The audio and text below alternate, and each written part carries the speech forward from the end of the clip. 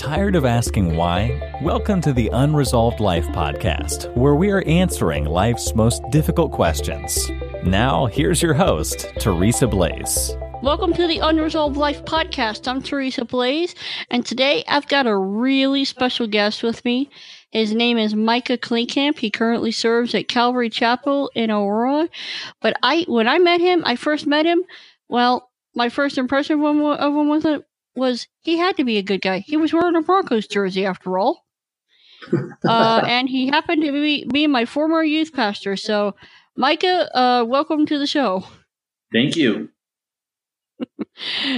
Yeah, so granted, later on I grew to be a Cardinals fan as well, but, anyway. So, needless to say, we have a very long history together. We've known each other for about, 15 years, I'd say, off and on. Uh-huh. And so, I want to invite him on and the poem that I've selected for this evening, I want to invite him on because he was around during that time, although he did not know half of the events that were going on during that time. And the poem itself is entitled Senior Year. Okay, so if we're ready, I will read. Come home to find you've been arrested. What for? I don't know. Suck it up, deal with it, bury it deep. Truth is, I can't handle this. Cast a weathered glance up to the sky. Lash out in anger, demanding why. Yet the heavens are silence. Go to school, everything's fine. There I'm a different person, living a different life. Time goes by, you're seated on your bed. I don't know what's wrong, you're unresponsive. Call for help, the ambulance arrived. All of a sudden, you're just fine. They leave, you think I lied. Now you're angry at me. A few months pass by, and it's time to graduate. But you never made it. Too sick, or was I mistaken? I scanned all the faces, you weren't there in the crowd. I received all the accolades when they called my name, offering my thanks to the people with a hollow smile. But where were you? I'm dying inside. I just want a taste of normality. But it was not meant to be. Yet someone was watching. Someone was smiling and crying with me. My friend of friends and King of Kings. And the reason I wrote that is because back when I was going through that time, there was a lot of things that were going on at home that I could not bring to the church. Mm-hmm. Yeah. And I think a lot of people are in that situation and where they feel like, well, I can't really tell anybody what's really going on because family secrets are family secrets.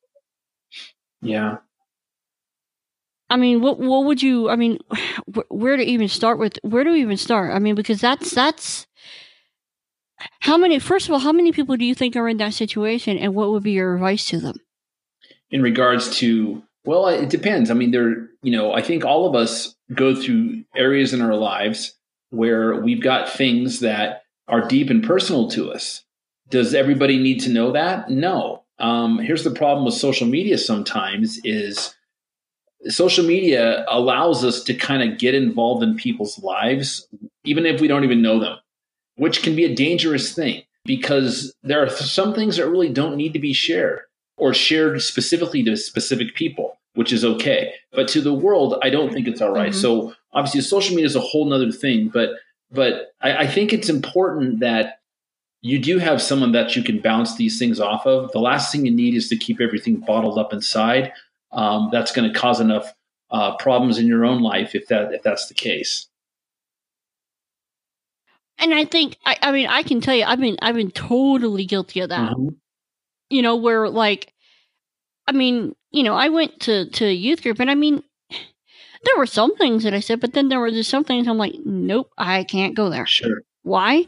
And I think that's even a problem within the whether you're a Christian or you're not. I think that is one of the biggest problems. And I think a lot of times people kind of look at you and it's like, well, you've got everything figured out, right? Once you become a Christian, everything gets figured out, right?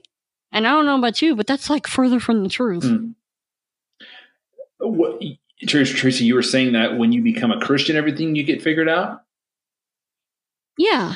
I mean, I think a lot of people assume that once you become a Christian, everything just suddenly works out and gets figured out. Yeah. You don't end up getting straight teeth and I mean, things just don't, you still deal with the realities of life. I think the biggest difference in becoming a Christian and dealing with those things now is that you have the Bible says that you have someone, you have God that's on your side. You're no longer called an enemy of God, but now you're called a friend. And it radically changes your position in the Lord's eyes. He still loves you no matter what, but now you're no longer facing God's wrath because of the sin that has kept that keeps all of us outside of a relationship with God. Until that sin is dealt with, and that sin is dealt with through Jesus Christ, we're considered enemies of God because of that sin. God, being a holy God, must judge it. And so as soon as that's taken out of the way, then all of a sudden my relationship with God jumps to a whole nother level. It becomes a lot more personal. And then I can begin to take the things of God and begin to apply them to my life. I take scriptures and I can begin to apply them to my life. And that's when the amazing stuff begins to happen, because though I still go through difficulty and though I still go through hardship, I know that God is right there with me, and he's sovereign and he's in control of my life, and I can submit that to him. And I know he's going to take care of it. Yet I know that there are a lot of people. I mean, when I wrote this, believe me, there were a lot of questions where I was asking why, especially when I came home and I found out my mom had been arrested. My first thought was, "You've got to be kidding me! Are you really?" Yeah. And so a lot of people may come home and maybe they got some other crud going on in their lives, and maybe they don't have that relationship. But so rather than actually being called a friend of God, they kind of look up to this guy and going, "Okay, my life is screwed up. You mind fixing it if you even care?" And so the biggest question that they are asking is, well, does God give a care? Yes, absolutely. God does care. And the thing is, what happens is God loves us so much that he allows us to make free choice.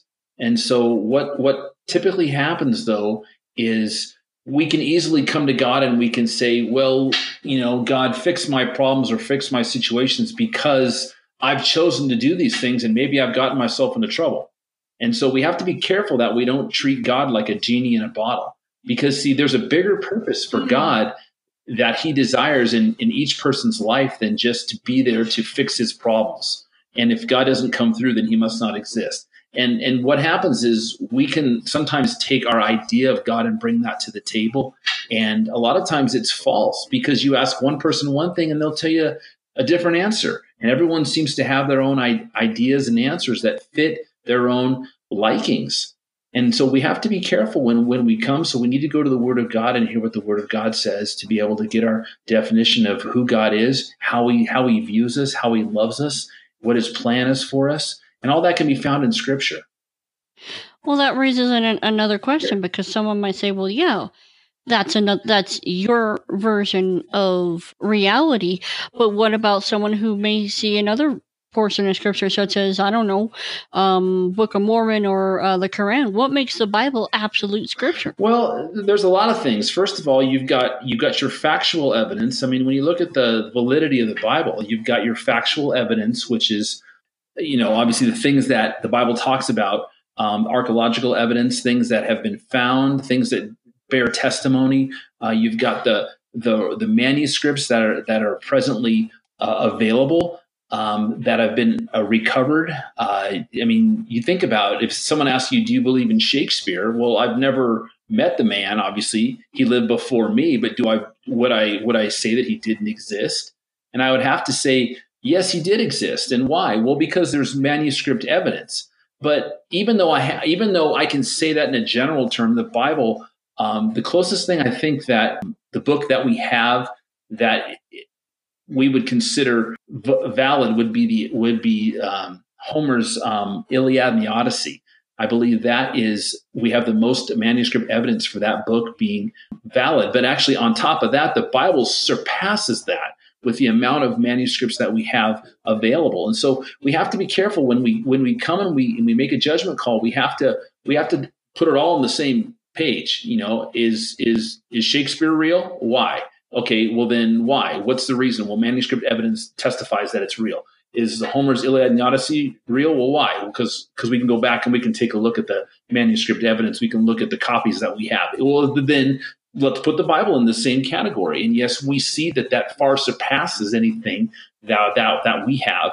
And that's just one idea. That's one actually fact. But if we go and we look at, there's so many other facts, and obviously we probably not, that could be a whole nother discussion on the validity of the Bible. Is the Bible trustworthy? And maybe we can do another podcast on that and really kind of tackle that head on. I think that would be a really good idea. I think a lot of people would find that interesting because, again, I'm sure that there are both Christians and skeptics, and the skeptics are going, "Come on, you guys are basing this off of a Christian point of view. I don't believe the Bible's the word of God. I don't believe. In fact, I'm an evolutionist for crying out loud. You guys are believing in a pipe dream. Okay. And I'm sure that there's a lot of people out there, and so that's one of the reasons I'm doing this is because I want to address those questions head on. I know what I believe. You know what you believe, but I'm also looking at this from what about someone who doesn't believe? What answer do we have for them? Right. And so, I mean, I guess the biggest thing is, okay, let's say for a moment we know the Bible is real. Okay, and let's say it's factually valid. All right, so then if we have free choice and God just allows stuff to happen, to what end? What's the point of it? I mean, is he like some cosmic killjoy? No, we have to understand that the things that happen in this world, the things that happen in our lives, the things that happen that we experience in life, we're going to experience ups and we're going to experience downs. We have to be careful that when we experience life, that we don't classify it and say that it's all God's fault, whatever happens. Because see, really, God has given us freedom of choice to do the things that we like. But also, we have to understand too that the reality of this world is suffering the consequences of sin. And that's a whole nother topic in itself, but that's why we see everything kind of winding down. Things aren't getting better; they're actually getting worse. And so the Bible talks about that as well. And so when we take a look at all these things, we have to be careful that we don't end up blaming God for all the evil that there is in this world. Because see, God has a bigger plan and a bigger purpose than a lot of times what I can see. But it is easy in my own mindset or my own thinking to think that, what I'm doing right now is the right thing to do. And in my own mind, it could be.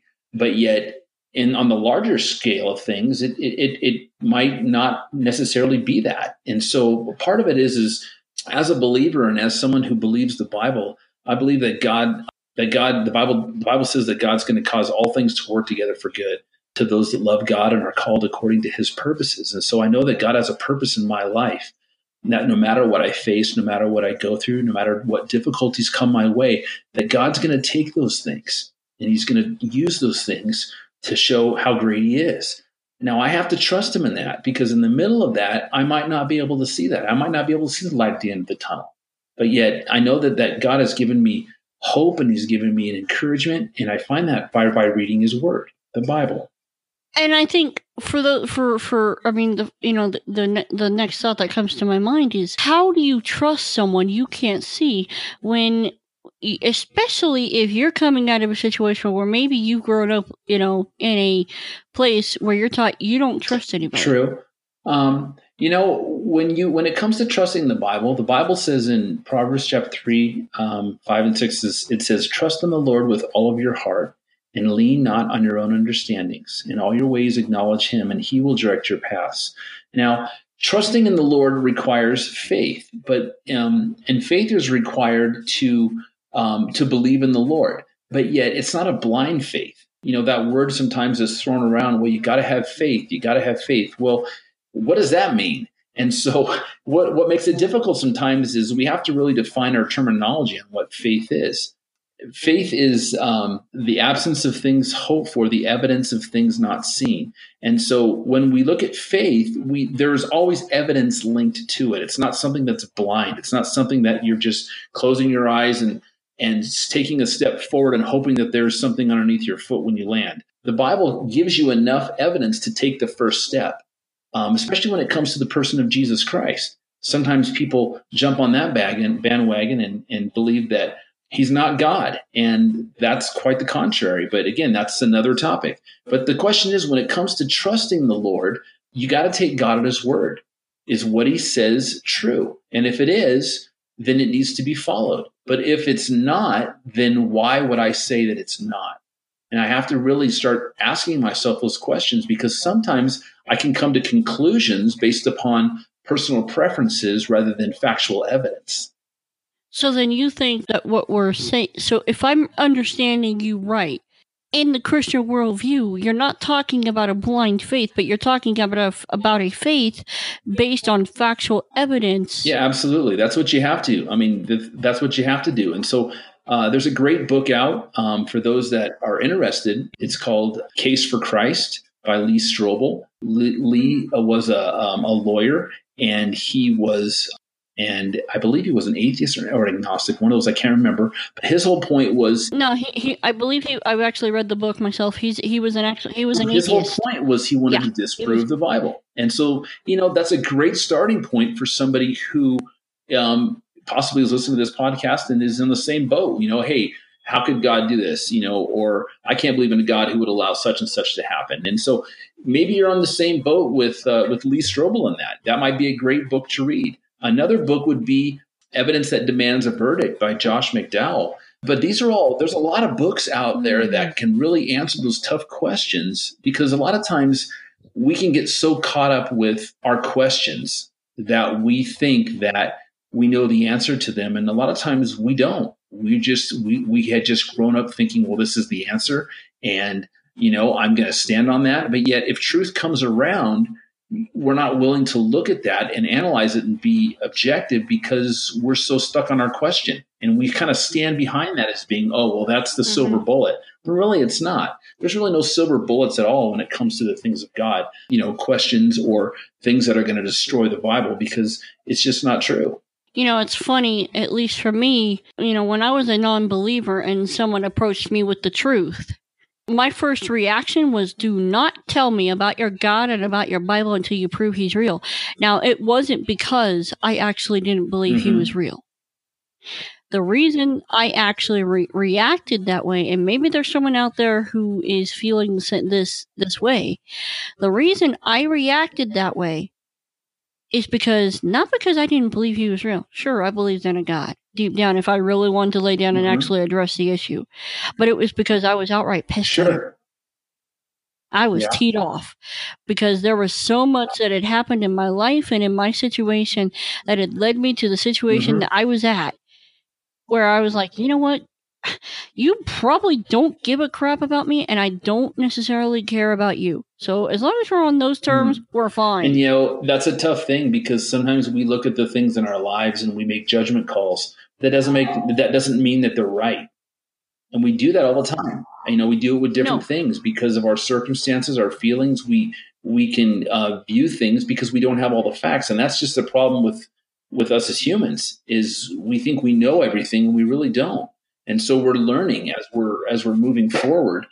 And yet, those things, if you look at your own life, Teresa, your feelings were legitimate at that time. Your pain was legitimate at that time. That's not going to be, put aside. But yet from that pain and from those difficulties, those led you to a place where you realized that you weren't in control. You realized that you didn't have it all together. Whether you were mad at God or not, the reality of the situation came to a head, and you found yourself no longer trying to find strength in yourself, but you found yourself looking up and really, to a place of, God, if you're real, show yourself to me. And it's funny. I don't even know that I asked him that, but he actually showed himself, or at least started by showing me that there was the supernatural. Because I was even doubting the existence of, because I'm like, well, I'm just trying to scrape by here, and I really don't have time for anything super weird or supernatural or super anything. Yeah. And God showed me beyond the shadow of a doubt that there was a supernatural. Now, granted, he showed me that there was a war. The best way I could describe it is that he showed me there was a war and there were actual demons. And I didn't know what to do with it. I knew nothing about that. I mean, the only experience I had had was some experience at an Episcopal church, okay? But I didn't understand half of what it meant, and I was like, okay, what do I do with this? And I have no idea what I just experienced, but I experienced something, and it scared the crap out of me. And so I had that, and then I had someone laying down the gospel in front of me, and I went, well, what if? Even though I was mocking them publicly, oh, please, give me a break. In the back of my mind, I was still going, well, what if? What if? And I finally had to come to a place where I finally had to go, okay, all right. Yes, I've heard your message. I get it. And I'm yours. And that, I'm actually working on a book, and I will be going in a lot more into detail about that. It's a work in progress. But I guess what I'm trying to say is a lot of people, they sit there and they say, well, I don't believe in a God. And at least from what I've found, the person that says that, if they're really honest, they actually do believe. They're just not on good terms with him. They don't like him for whatever reason. Yeah, you know what? It's if you think about it, when we were created, when God created humans, when He created the first man and woman, He created what was a God-shaped void in their heart. Like man was basically created to worship God. That's how he was created. So when he chooses not to worship God, he will worship another God. He will worship his own God. He will worship himself. He will place himself as God. It's the natural tendency within man is to worship. So even if you don't know what you're worshiping, that sense of that need for worship is there. And so the Bible basically tunes us in and aligns us back up with understanding what that's all about. Well, if let's say there's someone that kind of is hearing this message and hearing this talk and going, okay, maybe you're right, and maybe I have been angry at God, and maybe my life has just gone to crud, and maybe I'm not in a good place. But if you're saying that, there's something different out there, what is my next step? Well, really, your next step, the Bible says, is that you can find it in John 3:16, because John 3:16 basically kind of gives you the heart of God. It says, "For God so loved the world that He gave His only Son, Jesus, that whosoever believes in Him should not perish but have everlasting life." And the first thing to do is realize that you need Him, and that you realize that He loves you. And then you realize that you need Him. And part of that need for Him is realizing it's a surrender on your part, saying, God, I want you to take control of my life. I want you to forgive me of my sins. I want you to be Lord of my life. I want you to change my life. Now, it's the work of God. It's not a work of me. I don't become a Christian and then say, well, God, thanks, I got it from here. No, it's an ongoing daily relationship with the Lord. And that's the difference between, any other religion in the world and Christianity, where the God that's offended in other religions has to be appeased by my works. What am I going to do to make God like me? Or what am I going to do to make God happy? Because He's got to be upset. That's religion. But yet Christianity comes down and it presents a God who's offended, who actually gives us His Son as the sacrifice for our sins so that we could be made right with God. And when we receive that, then all of a sudden God declares me to be righteous, not because I've done anything, but because of what He's done. So it's the complete opposite. So it's like, it's the great switcheroo. It's like I get God's righteousness and I trade him my sin, and yet God gives me his righteousness. And yet God views me that way, not because of me, but because of what his son's done. And so when I receive his son and I accept that, and I believe that in my heart, the Bible says that I'm now called a child of God. And the Bible says now that I will spend eternity in heaven with him. It's an amazing thing, but that's pretty much simply the gospel, that God loves man. God's desiring to have a relationship with him, that sin separates us from God, and God wants to take care of that separating sin. And so he sends his son. His son, Jesus Christ, is the perfect sacrifice. He takes upon the sins of the world. He dies. He rises again, conquering sin and death. And then now I'm considered righteous in God's sight because of what Jesus has done by faith in him. And so really, it's just simply believing in your heart that you want the Lord, you want Jesus, you want him in your life. And you can say a simple prayer. You can, it doesn't have to be a specific type of prayer, but really it's just acknowledging that you want Jesus Christ to be Lord of your life. You want him to take away your sin, and you want him to have complete control of your life. You believe what he said, and you're just going to act upon that. That's basically what I did. It wasn't a formal anything. Yeah. In fact, it was around Christmas Eve, and I just listened to a Night Sounds radio show. It was like an old radio show. I don't even know if it's still on anymore. But the guy pretty much was like, I'm talking to someone who's heard the gospel before. You know it's true. Why not give it a chance? And I turned off that radio, and I remember that night so clearly. I remember just getting on my knees, and I just remember telling God, all right, I'm yours. I know what it means. And, well, I didn't know what it meant. I didn't know what I was quite agreeing to, except I just knew I wanted to be his.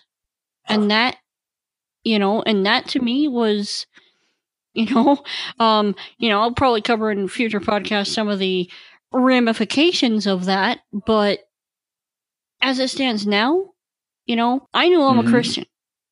Now, does that mean that does that mean that there are not questions that are fully resolved? No. And and that's kind of, and I think we'll be covering some of those in future shows with other people. But Micah, do you have any other final comments before we sign off here? No, I just, I'm excited for people that hear this, and I'm excited for, the questions that they're going to have. And even if they post those things, I'd love to be able to get back with them. Again, I'd love to be able to answer those questions. So if people write those in, definitely send those to me, and I'll get back with them. Yeah, and you can send those you can either post them on the comments and on the show notes page, and that'll be found at Unresolved Life or unresolved.life, and or you can send them to info at Unresolved Life or Teresa at Unresolved Life, and I will do my best. Just make sure you indicate what show you were listening to when you had the question, and I will be sure to get it to the speaker. So with that, guys, the only thing I want to say is thank you, Micah, for coming on the show. It's been a real pleasure, and we will definitely have you back if you're up for it. Very cool. Very cool. Hey, guys, if you have found this show useful to you, if you have found it thoughtful and helpful in any way, I ask that you would do me a favor and, subscribe, rate, and review it, please. I want to get it high up in iTunes so that we can help other people. And with that, guys, I'm Teresa Blaze. This has been the Unresolved Life Podcast. We'll speak to you next time. Bye. You've been listening to the Unresolved Life Podcast. To catch all our past shows, go to unresolved.life. That's unresolved.life.